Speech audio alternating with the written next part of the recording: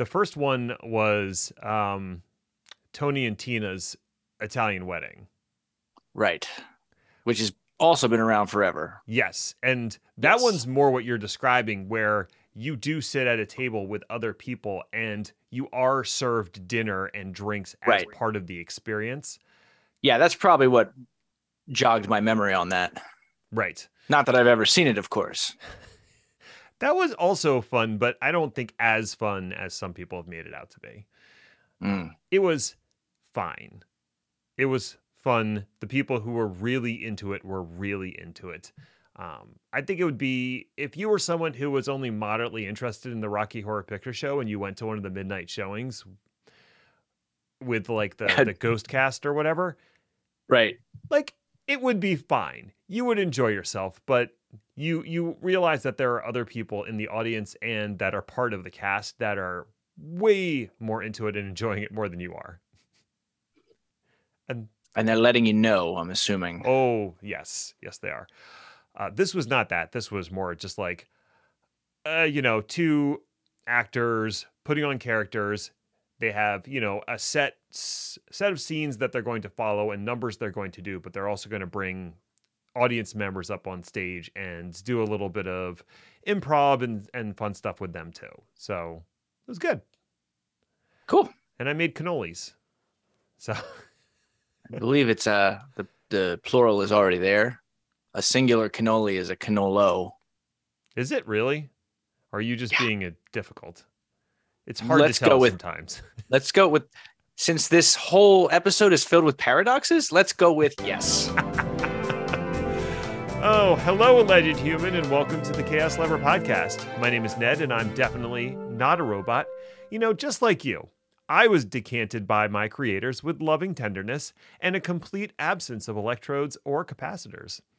Weaned at an early age from a calcium-rich slurry, I still vaguely opine for the contented warmth that comes with a full food processing organ and loving, non-metallic embraces from my assigned caretakers. With me is Chris, who is also here. Now, the jury's out on what you actually are, but I think, and this might be considered damning with faint praise, I think at the very least we can say you're not the Pinocchio doll voiced by Pauly Shore. That must be a thing that actually exists. I'm not sure if I want more information. You are correct, sir.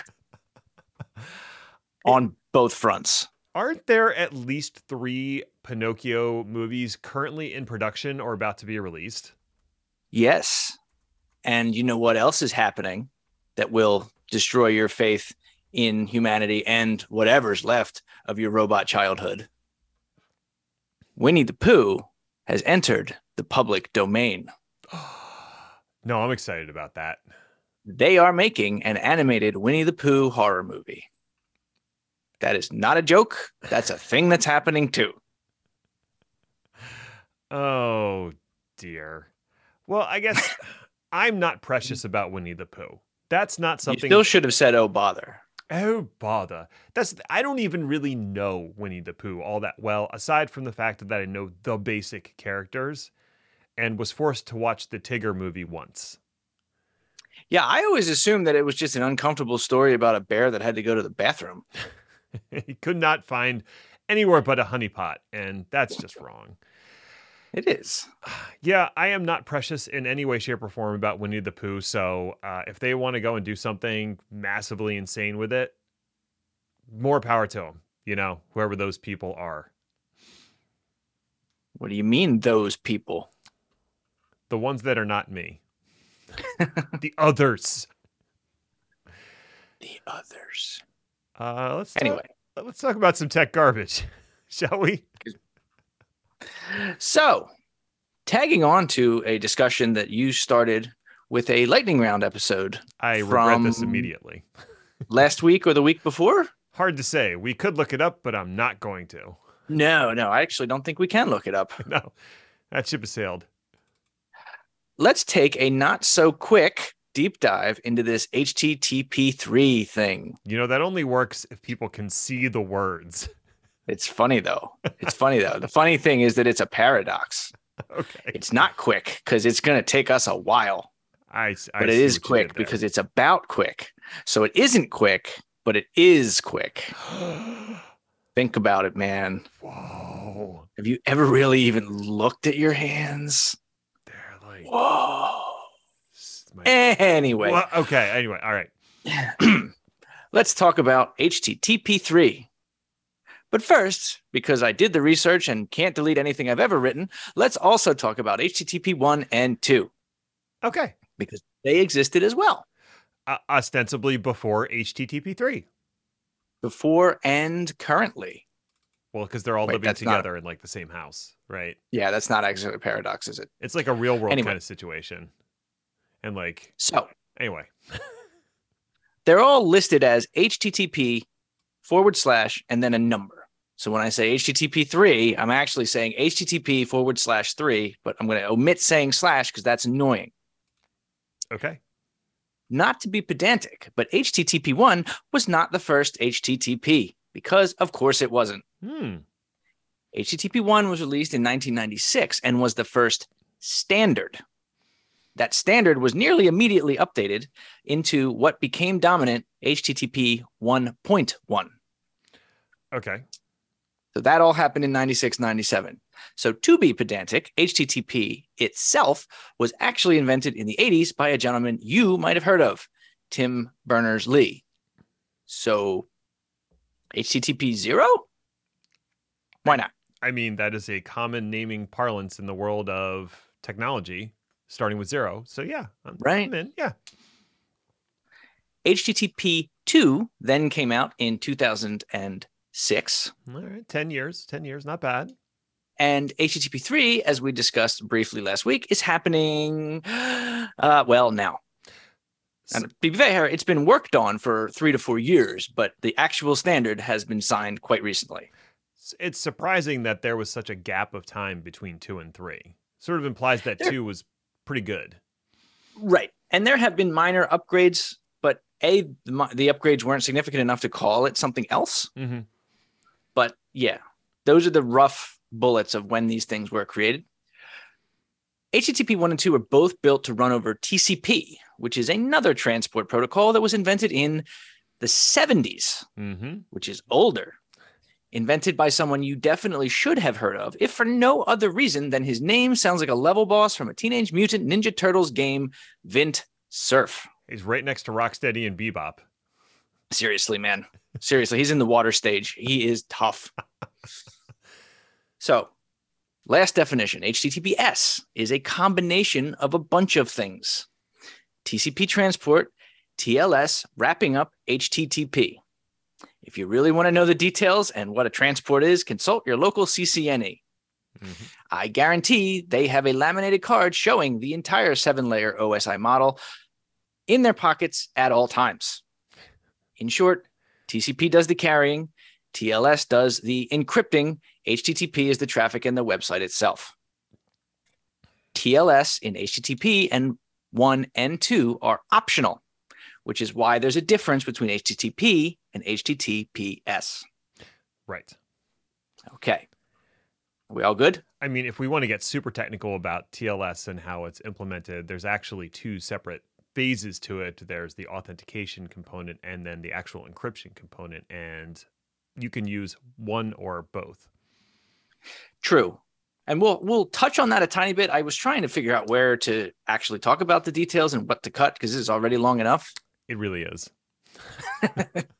So let's talk about some of the big moments in these various early HTTPs before we get into HTTP 3. Sure.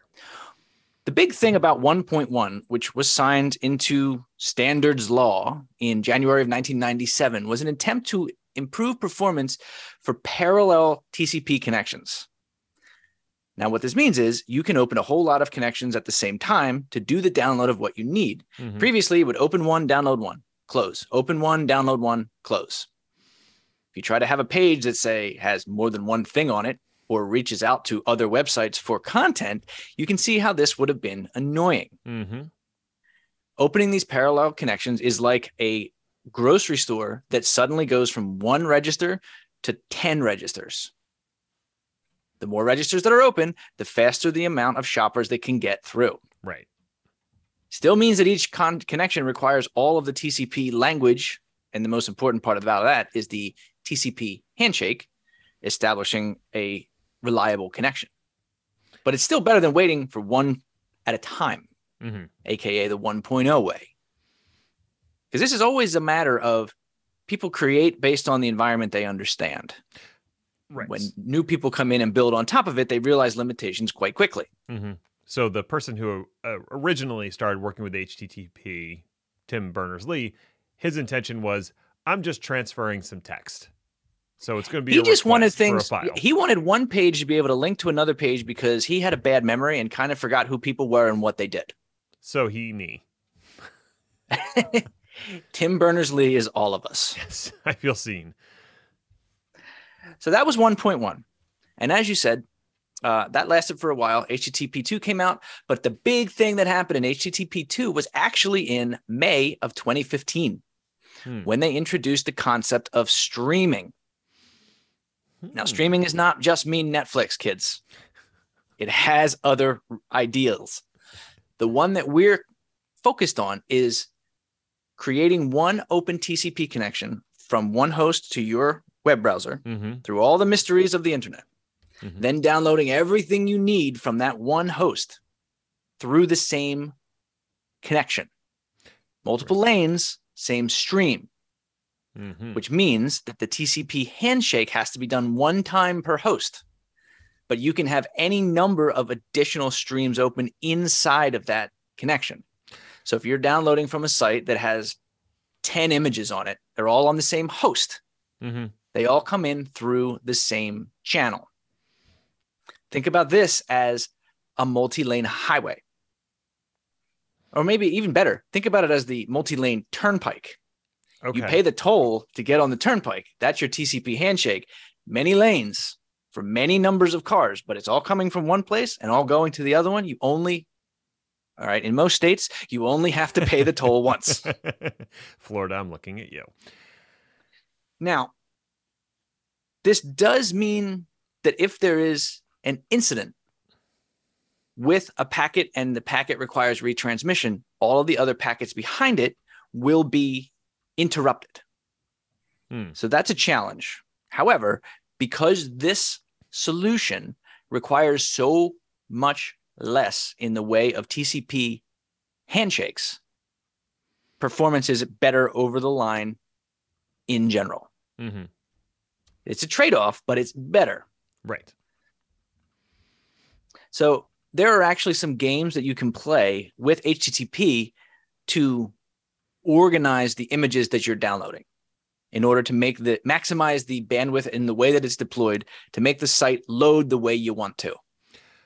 Is that something that is generally determined by the web server that's serving up the page, the client, or is it some combination of the two?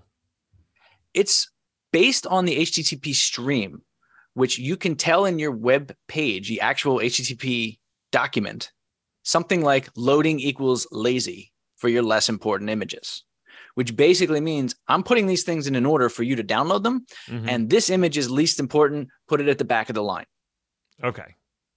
So that's a simple example. There's more to it. And this was also where I hit the limit of how much do I really care about web design? Right.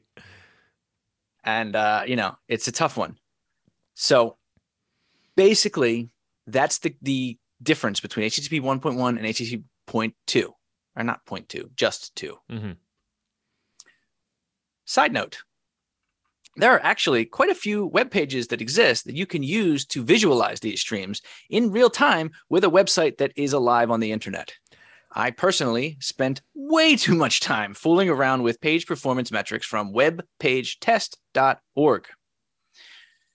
This website gives you a jillion test options and outputs a double jillion at least pieces of website performance data even before you pay for the product. So it's a free site with, do you want to know more? Buy a subscription. But for free, you can learn a lot about how your web page loads and the order that these things come up in. It's pretty cool. Cool. All right. Anyway, back to HTTP 2. as time went on, other problems cropped up as the internet got bigger and more, well, some would say convoluted, some would say interconnected, some would say mixologized into an impossible miasma of the eighth dimensional complexity that would make MC Escher cry out for mercy. Whatever you want to call it, it changed fast, even in this recent time period between 2015 and 2022. Mm-hmm. There are a lot of things in the way between your browser and the server. Routers and hops, transit gateways, CDNs, etc., etc. And I say etc. with enthusiasm because I'm not a network guy. I'm sure I'm missing a lot. Right. One of the biggest things that changed about the internet was the rise of the CDN. Right.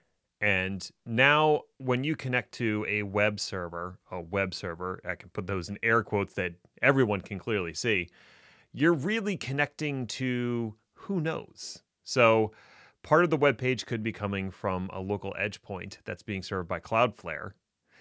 But part of the website could be coming from various ads that are snapped into that site and the ad brokers who are serving up those ads, which are also going to pull from other web pages. And it all just kind of expands out, almost like a web from a single page. Almost like a web. Huh. Right. So three big things about HTTP 2. One is the streams that we just talked about.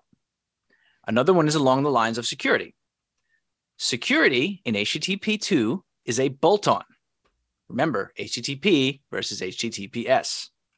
The additional encapsulation has to be done by another protocol called TLS. Mm-hmm. Doing that kind of security was not part of the HTTP standard. It was a bolt-on. And the other standard, of course, is TCP. Everything we've talked about has assumed TCP and not really discussed it at all. This is just what's going to happen. Now, TCP has gotten its own standards and its own refinements over time, but it's still always been incremental. Mm-hmm. Little steps along the way for a technology that worked great, is rock solid stable, but has been pretty static since the 70s. I mean, due to the fact that it underpins so much of what happens in networking well beyond just HTTP, it's hard to update or change that standard without breaking things. And network people are already tired of everyone telling them that stuff is broken. So they're like, nope, not changing that. Which is fair. And there are alternatives. I mean, a lot of internet properties do use UDP, video sharing services like a Netflix or a video, what is it that we're doing? Conference. Yeah. A video conference service like Zoom. Use UDP all the time. The reason for this is UDP is way faster. Mm-hmm. Because no handshakes. Right. Just connections and passing packets as fast as humanly possible. For things where the packets are disposable, like in video, this is not a big deal. You lose a packet, there's a teeny tiny quick blip. You lose like 5 packets, somebody sounds like a robot for a second. Mm-hmm. No big deal. Right. Now, this is not ideal for, say, downloading a file, where if you lose 1 packet, a file will be completely corrupted. And if it's not corrupted, it's going to break in hilarious and unexpected ways. Right. And this is something that TCP has built-in controls to handle. It has the idea of an order in which packets arrive and being able to reassemble those packets properly. It knows when a packet is missing from a flow because the checksums don't add up within the control protocol. And it also has support for things like congestion and backing off when you're overloading the other side of the connection. All that stuff is baked in TCP. UDP doesn't have it, but that doesn't mean you can't implement that higher up in the stack. Eggs, Zachary. And that is exactly what Quick is trying to do. So the first thing about HTTP 3 is that HTTP 3 and Quick are 2 different things. HTTP rides on top of Quick. Quick really is a replacement for TCP and TLS with a lot of features of both. Mm-hmm. So Quick is intended to utilize UDP because UDP gives it maximum speed. Mm-hmm. Quick handles everything else in a way that they believe is better than how it was done with TLS TCP combination before. So Quick handles the encryption. It's built in by default. Quick handles the reliability. They handle packet matching and resends. They handle that via their own implementation of streams at the transport layer. They also do the logical flows. So instead of the way that it works with TCP, where one flow being resent temporarily stops all the traffic, one failure of a download of a stream in Quick will not interfere with another. So these are the big things that they were trying to do. And the fun thing about all of this is Quick runs over ports that are already expected, and that would be UDP port 443. So, like you said last time, how do I sign up for HTTP3? You don't have to do nothing. It's handled by the server, and it's handled by your web browser. Right. There's a little response header that says, hey, we speak HTTP3. Everybody agrees that that's what's going to happen. And bingo bongo, you're using HTTP3 and you don't even necessarily know it. Right. For those who are just consuming HTTP3, they just get the benefit by using a modern browser. Correct. Which is probably ideal, because the less that it bothers the end user, the less the end user even knows that there's something to complain about.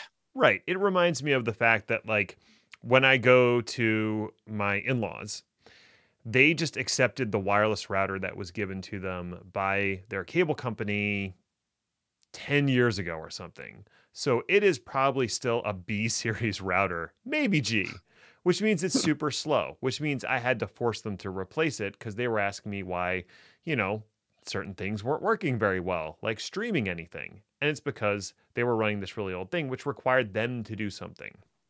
Sure, the cable company could have been proactive in sending them a new router with an upgraded wireless kit on it, but there's really no, benefit to them doing so. So they didn't. You're talking crazy. I like that the fact is here, almost all modern browsers automatically update themselves to the latest version. And if they don't already have support for HTTP3 and Quick, they will when the next version rolls out.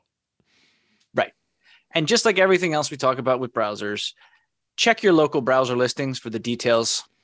Depending on which flavor you have and which version you're on, it might be experimental. It might be something you have to enable. It might just turn on all by itself. You wait long enough, and they're all just going to turn on by themselves. Mm-hmm. But your mileage may vary if you want to guarantee you're able to use HTTP3 right now. So HTTP3 has been in development in its current iteration since like 2018.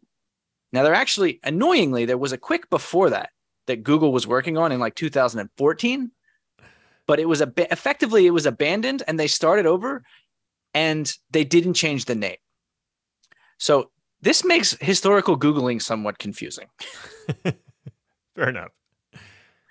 But anyway, we have definitive numbers and some things to talk about that are not hypothetical.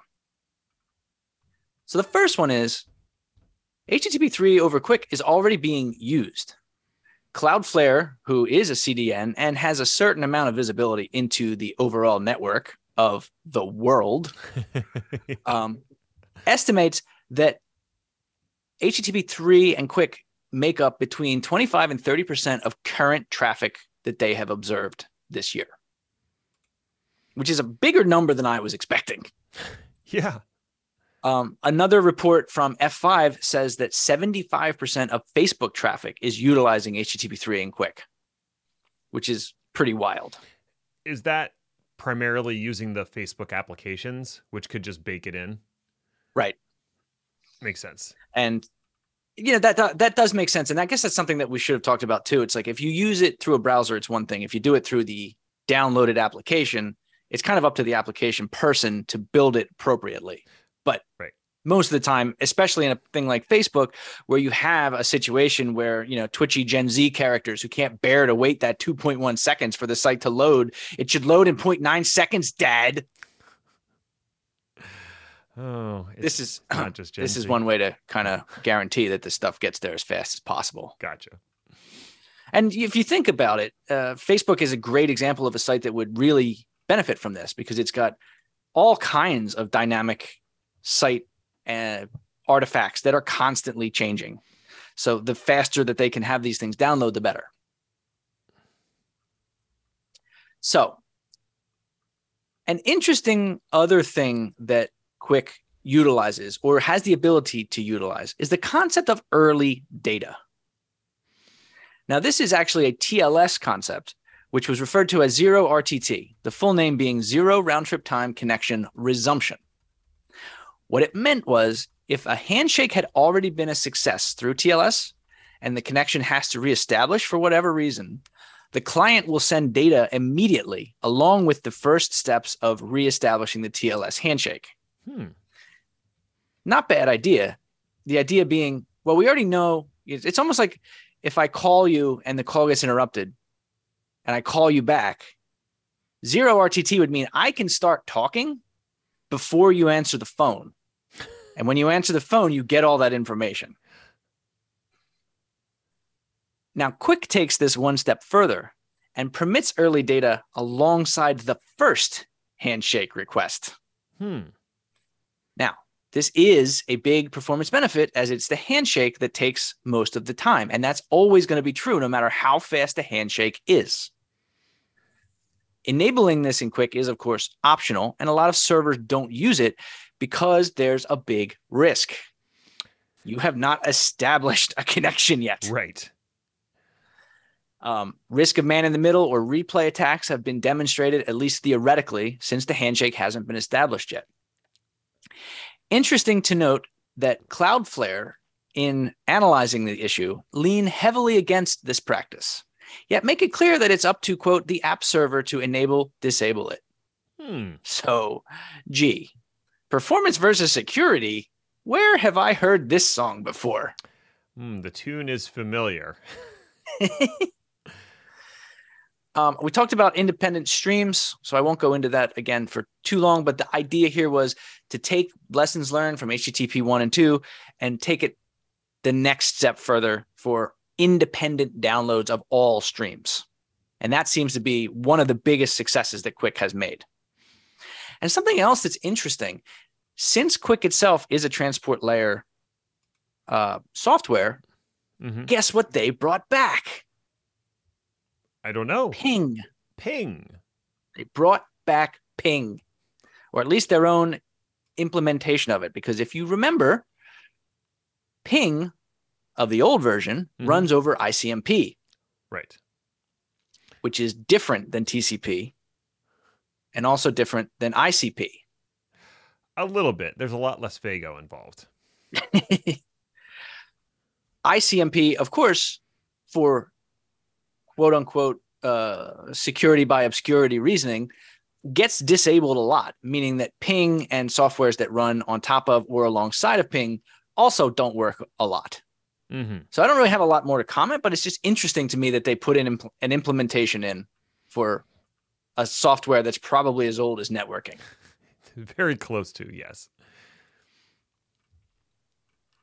So it's all just roses and happiness and rainbows and magic unicorns, right? We're going to get all of this and there's no cost or trade-offs at all. It's just Quick is better and we're going to use it. Sunshine and rainbows and unicorns with perfect pitch. All unicorns have perfect pitch, Chris. But I repeat myself. So yeah, there are definitely some challenges. And one thing to note and to remember is that Quick is a replacement for the transport. It is not part of HTTP.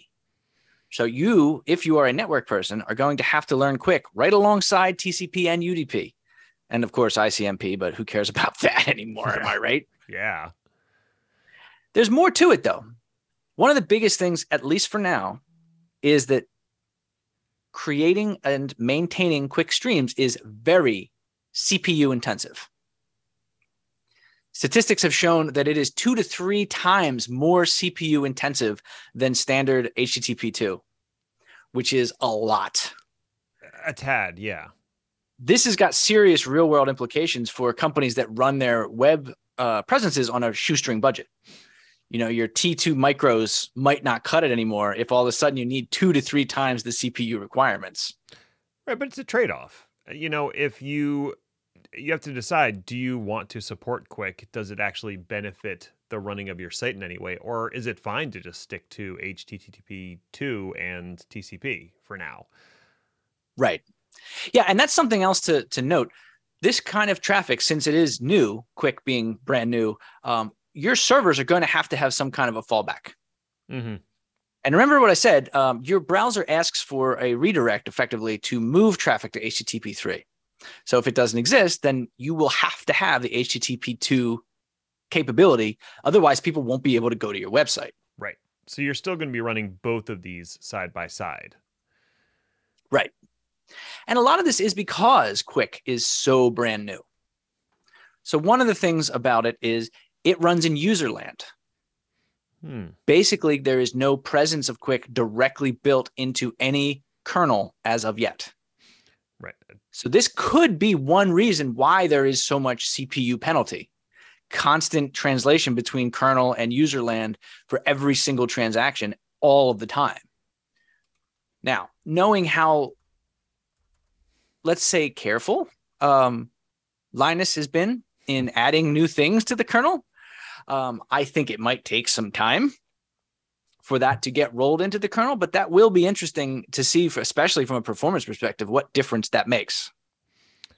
Right. There are some. There's the possibility of leveraging eBPF to handle some of the functionality for Quick without actually baking it into the kernel. So offloading, any function that would be supported by eBPF that Quick needs to do, offloading that into that engine so that does run in kernel space and doing the rest inside of user space. But that's up to the developers out there who are writing servers to support HTTP3 and Quick to implement that functionality. Right. And I think that's really the biggest thing is the newness of this traffic. I mean, there's a lot that we take for granted about things that exist in the world for network monitoring, for example, tooling. Network people are well accustomed to and understand TCP mechanics and metrics. Mm-hmm. And so are the dashboard vendors. And won't you think about the dashboards? Won't someone please think about all the single panes of glass that I have? Oh, everyone drink. These kind of tools are going to have to adopt to Quick as well. And there's another section of the network world that's going to have to adopt to Quick. And that would be securing it.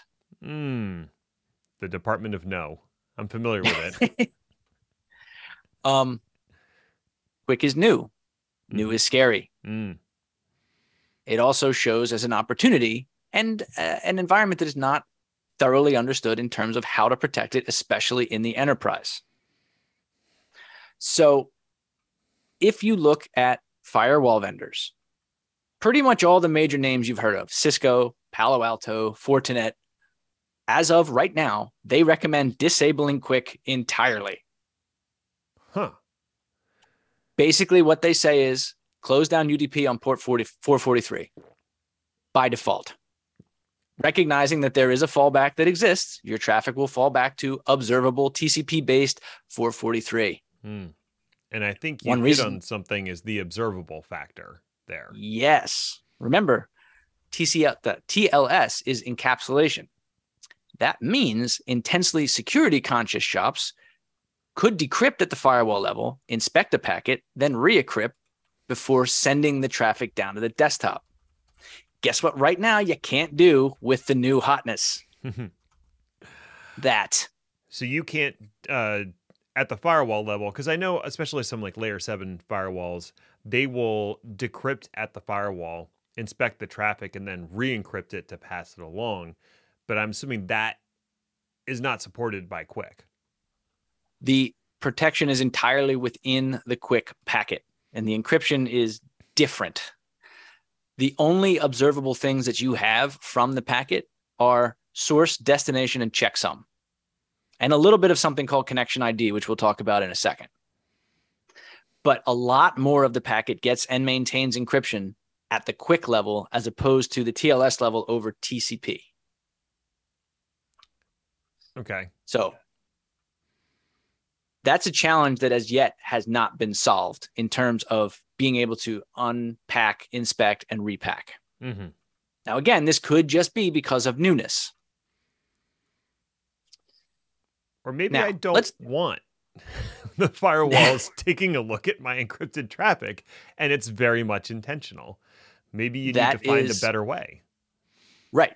That is a very good question, and a philosophical question. So let me just crank open these 5 gallons of kombucha and let's get started. No. So something else on the security versus feature seesaw. One of the ways that QUIC enables fast packet delivery, independent streams, and a feature that I actually didn't touch on, which is when you move from one network to another. Like, for example, if you're outside on cellular and then you walk inside and now all of a sudden you're on Wi-Fi, you know how all your connections get jacked up for a few seconds before the network reestablishes itself? Seconds, minutes, hours, whatever. Forever, reboot my entire life. Yeah. Who knows? QUIC tries to get around that. And one of the things that they use to do that is what's called a connection ID. A connection ID is a QUIC header descriptor that is specific to each stream.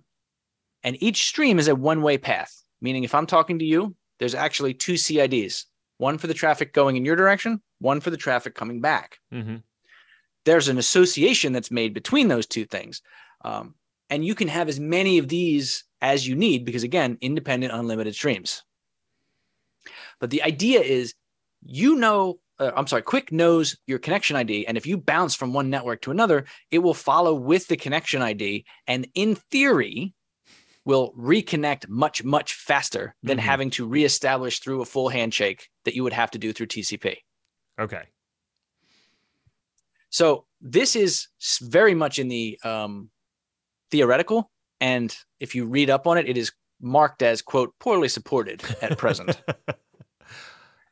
But the concern is it's an unencrypted identifier and the rest of the stream is encrypted. So what are the chances that something bad could happen?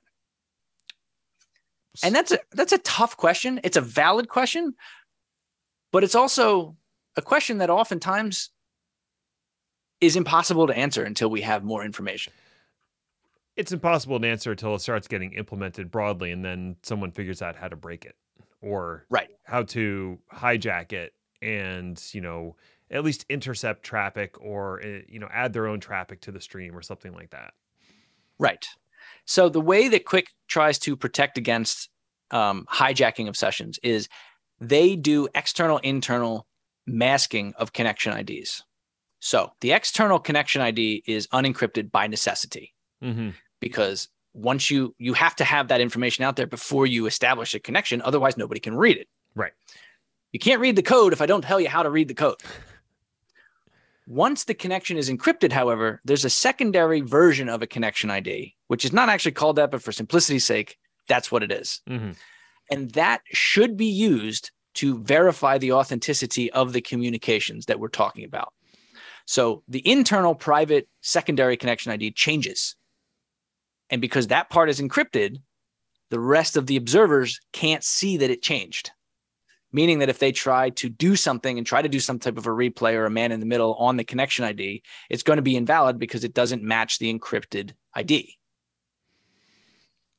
However, there's an opening there and people are concerned about it. Naturally. I personally think that there's more smoke than fire. And I actually think that you're absolutely right. Overall, losing this visibility does not mean that the sky is falling. No. What it means is endpoint and application level security are going to become the most important players, with network level security still being important, but not being the end all be all. It's an extension of a trend that we've already seen over time, whereas before the pandemic and also before a lot of work from home and the sort of distributed workforces, you could place your firewalls in front of your end users at the office that they work at and force all internet traffic to go in and out through those firewalls and do all your fun inspection stuff. And then, we all started moving out to these other various endpoints, and it became, okay, well, now you have to use the VPN. So we're going to force you to connect back to our network so we can push you through our firewalls. And people don't like that because VPNs suck. Right. So the next natural extension was that instead of using these firewalls, let's subscribe to a service like Zscaler or something along those lines, where instead of my internet traffic being proxied back to a firewall in the data center, now it's being proxied up to this service in the cloud. But I think the even more logical extension of that is to have something that's running on the client end that is inspecting that traffic and acting as a distributed firewall across all of the clients. And I think that's probably the most likely thing that's eventually going to replace a lot of these big, robust firewall tin boxes that are running in various data centers. Right. And when you read the news and the technical issue releases, I think you can tell where people's motivation lies when it comes to these types of strategies. Yeah. So, like I said, this is very, very new. So everybody's putting out position papers, right? The fact that enterprise has to reckon with the fact that network level security can't be the end all be all anymore. Mm-hmm. And endpoint and application are going to become far more important. Mm-hmm. Really helps explain why pure network players like Cisco advocate disabling Quick entirely, while application and load balancing face companies like F5 think that Quick is inevitable. Right, especially since F5 also owns NGINX. So they are at the web server level, and then they're also at that sort of distributed Kubernetes clusters, service mesh kind of level as well. So they're very invested on the, like you said, the application and load balancing side of things.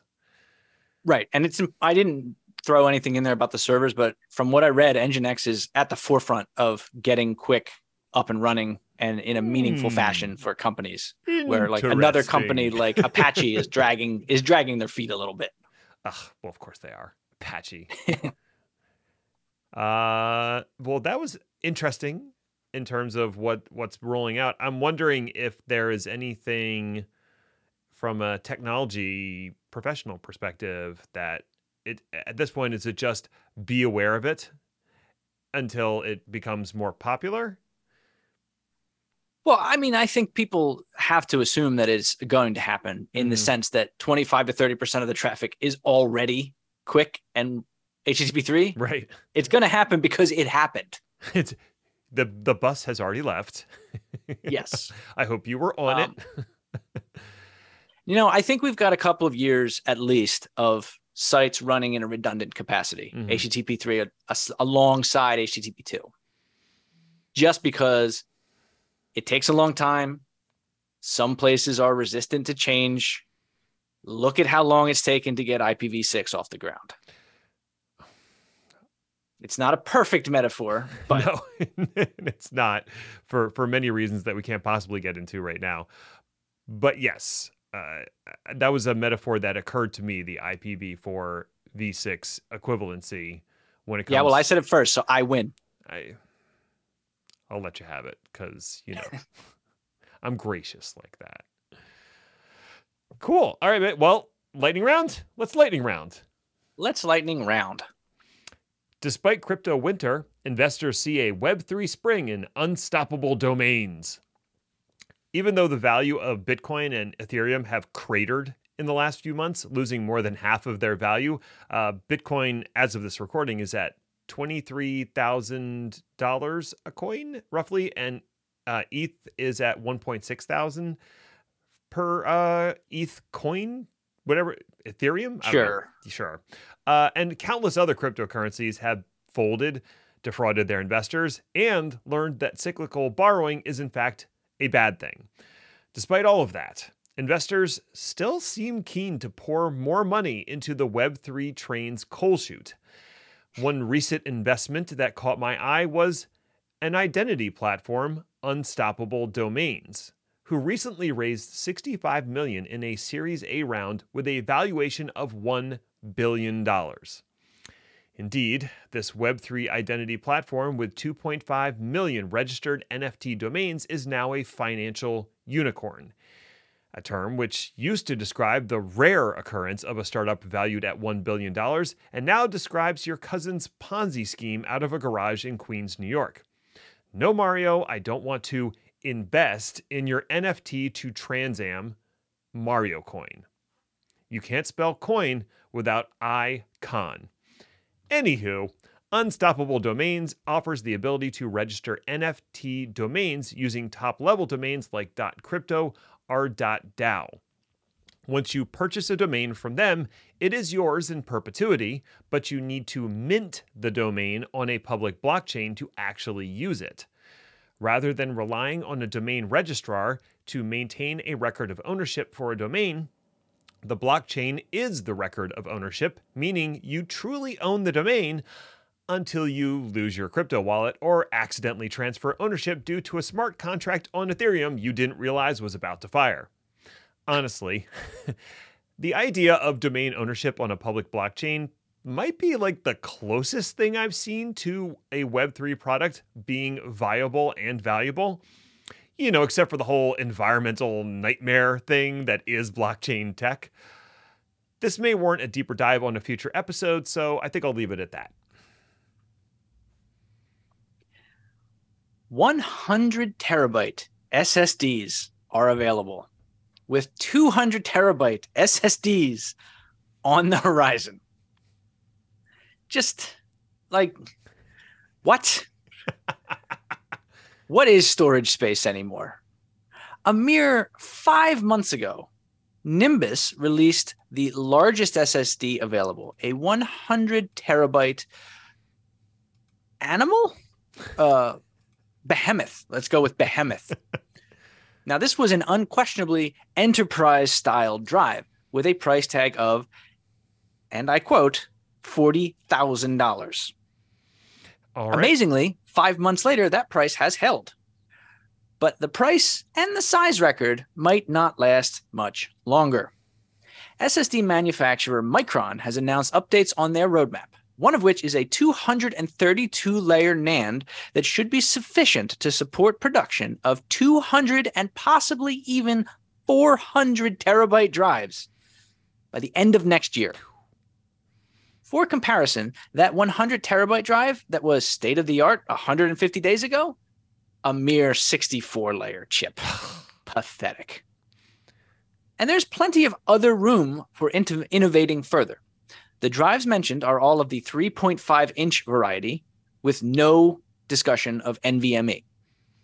It is quickly going to get interesting how manufacturers and consumers actually use these drives. NVMe or no, SSD has a crazy advantage when it comes to read speed.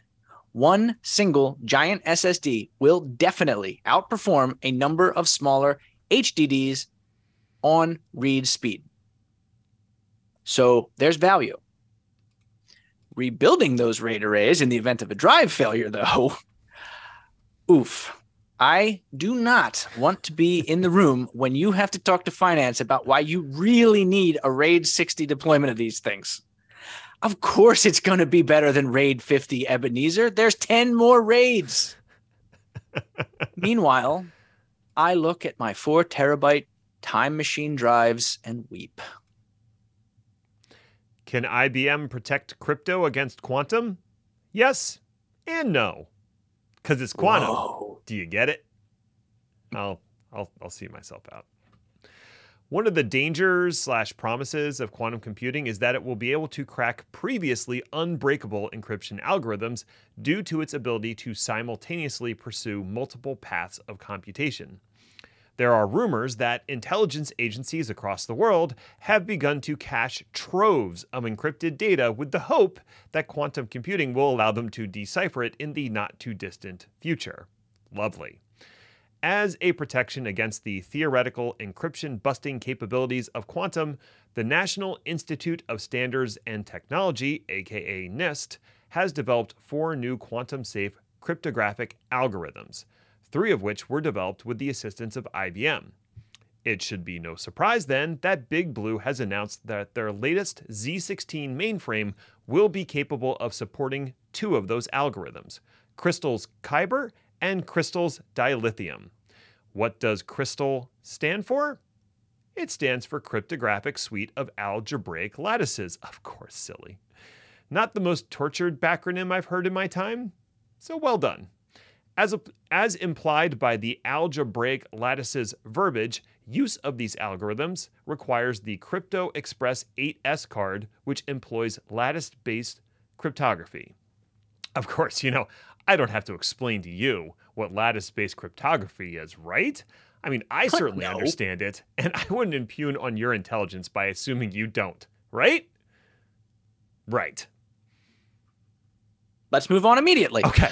Congress passes CHIPS Act, helping to fund tech programs in the United States. After the traditional amount of whining, complaining, and tearing of garments and gnashing of teeth, the House of Representatives passed the CHIPS Act. Expected to be signed by Biden toot sweet, the bill is intended to bolster semiconductor research and production here in the continental United States. The bill is primarily made up out of tax benefits. So while the $280 billion price tag seems high, nearly all of it is not out of pocket. Corpo interests, unsurprisingly, were all for it. Intel CEO Pat Gelsinger applauded and announced that the bill being signed means that their Ohio chip fabrication plan that he's been teasing forever, some might say held hostage, will finally get off the ground. Probably not a minute too soon, as Intel also posted a loss for Q2 2022, the first time that's happened in, quote, decades. As usual, there are a lot of other interesting elements to the bill, one of which is a provision that will put money into fusion research, an area of research that has been embarrassingly unfunded for decades. Something else in there mandates NASA fly SLS missions, which is a bit of a boondoggle since SLS is way too expensive, has never properly flown, and should probably just be retired as a bad idea altogether. So that's bad. Oh, but it funds NIST and the National Science Foundation for the next 5 years. So that's good. We need those. Yeah, a little bit, especially with all the crypto quantum action. Taco Cat weeps for the fallen. As a true taco aficionado, I mourned the passing of the stalwart staple of ice cream trucks everywhere, the Choco Taco. If you've never had this delicious delight, I am both saddened that perhaps you never shall, but excited that you have the opportunity to make it yourself. Certainly there are those who prefer the sickly sweetness of the strawberry eclair, or the ostentatious display of the bomb pop. But those of us who are right knew that the Choco Taco was best. Alas and alack. As always, being right is a minority position, and the purveyors and creators of the dessert delight, the Klondike Company, have ceased production. No longer will the dulcet tones of an ice cream vendor siren bring joy to my heart, only misery and regret for what once was. Take heart, though, dear listener. Lifehacker has published a recipe for recreating the Choco Taco with a stroopwafel and some gumption. Not as convenient as $3 and a friendly street vendor, but nevertheless an achievable goal. Based on the outcry of the very vocal on Twitter, I'm certain another company will pick up the taco torch shortly to lavish us with a similar creation. Perhaps a gelato tostada or a mocha latte empanada? Whoa. The possibilities are as endless as they are scrumptious. Now back to your regularly scheduled tech garbage. Taco. Oh, sorry. Anyway. The browser company's Arc browser getting a wider release. Arc has been in private development since late 2020, but they have worked their way far enough through the browser company's waitlist that even I finally got access. The idea behind Arc is that it's going to, quote, change the way we think about browsers. It is one of a large line of products that are trying to imagine how we interact with the World Wide Web on a daily basis. Arc even has competition in this space from a popular and non-beta product called Sidekick and a new very beta product called Daybridge that is trying to reimagine calendars. First thoughts, all the names chosen are unfortunate. There's literally already a product called Arc Browser. It is used to play old games on your PC via emulators. Mm-hmm. There's also ArcGIS, a super popular but niche that is not a contradiction. It totally can happen. Geographic information system. And also the browser company. It's like these people hate the concept of Googling. Mm-hmm. Oh, you meant you wanted to hear about the browser itself. Sure. My bad. Okay. So on first view, it's a reorganized Chrome with multiple levels of bookmarks and what I can only describe as semi-permanent tabs. It can use all the Chrome extensions that you need, which is great, and in my case is up to 10. It was up to 12, but then I figured out ways to customize uBlock Origin, so 2 of them got kicked to the curb, thank God. Yay! One thing that Chrome still doesn't have is functionality that even faintly resembles Firefox's containerization feature. This is a potential deal breaker as I need to be able to log into multiple accounts for services like Google, Amazon, and Microsoft simultaneously. 3 guesses which company is giving me the most grief when it comes to account switching. I'm just kidding. It's all of them. Microsoft. Oh, okay. Now, Arc does have something called Spaces, which is pretty cool in the sense that it helps you organize your tabs and focus your workload. But that's it. There's no isolation. It's only organization. So far, Arc does feel like learning a bit of a new language, a new toolkit, and the part that I think is going to make the most use, new keyboard shortcuts. Arc requires an account, at least for now, which also enables sharing between applications that you have installed on multiple computers. One big downside right now, it is only available for Mac, but Windows is on the horizon. Arc also has some interesting functionality built in, including a whiteboard tool, as well as a notes tool and a picture-in-picture video window that works real well. So if you start running, let's say, MLB.com on one tab and you just want to switch over but still have a little tiny picture in the corner of the Phillies losing in dramatic fashion to the last place team, I'm not bitter. The Cubs suck. What was the question? Also, it's important to remember that Arc is designed not to be totally free. Right now it's free because it's in beta, but if it becomes public, they have the concept of enterprise tools that could push the cost as high as $12 a month. Now, I've always said that a paid product is going to be better than one based on stealing data to generate ad revenue. This could be a chance for me to put my money where my mouth is. Or I'll just give up on this whole thing entirely in a few days and go back to the way I always did things and pretend none of this ever happened. Which we'll see. My previous plan was Firefox Daily Driver and Vivaldi when I need Chrome for things that Firefox can't do, in particular, video over tools like Microsoft Teams. I'm glaring in Redmond's direction as we speak. The lack of tab isolation is really frustrating. And Chrome, another limitation in the sense that you can't configure it as much as Firefox, you cannot handle extreme pop-up blocking tests natively. However, uBlock Origin can. Hooray! I suppose keep organized and keep your ear on this station. I can give another update in like a month if people care.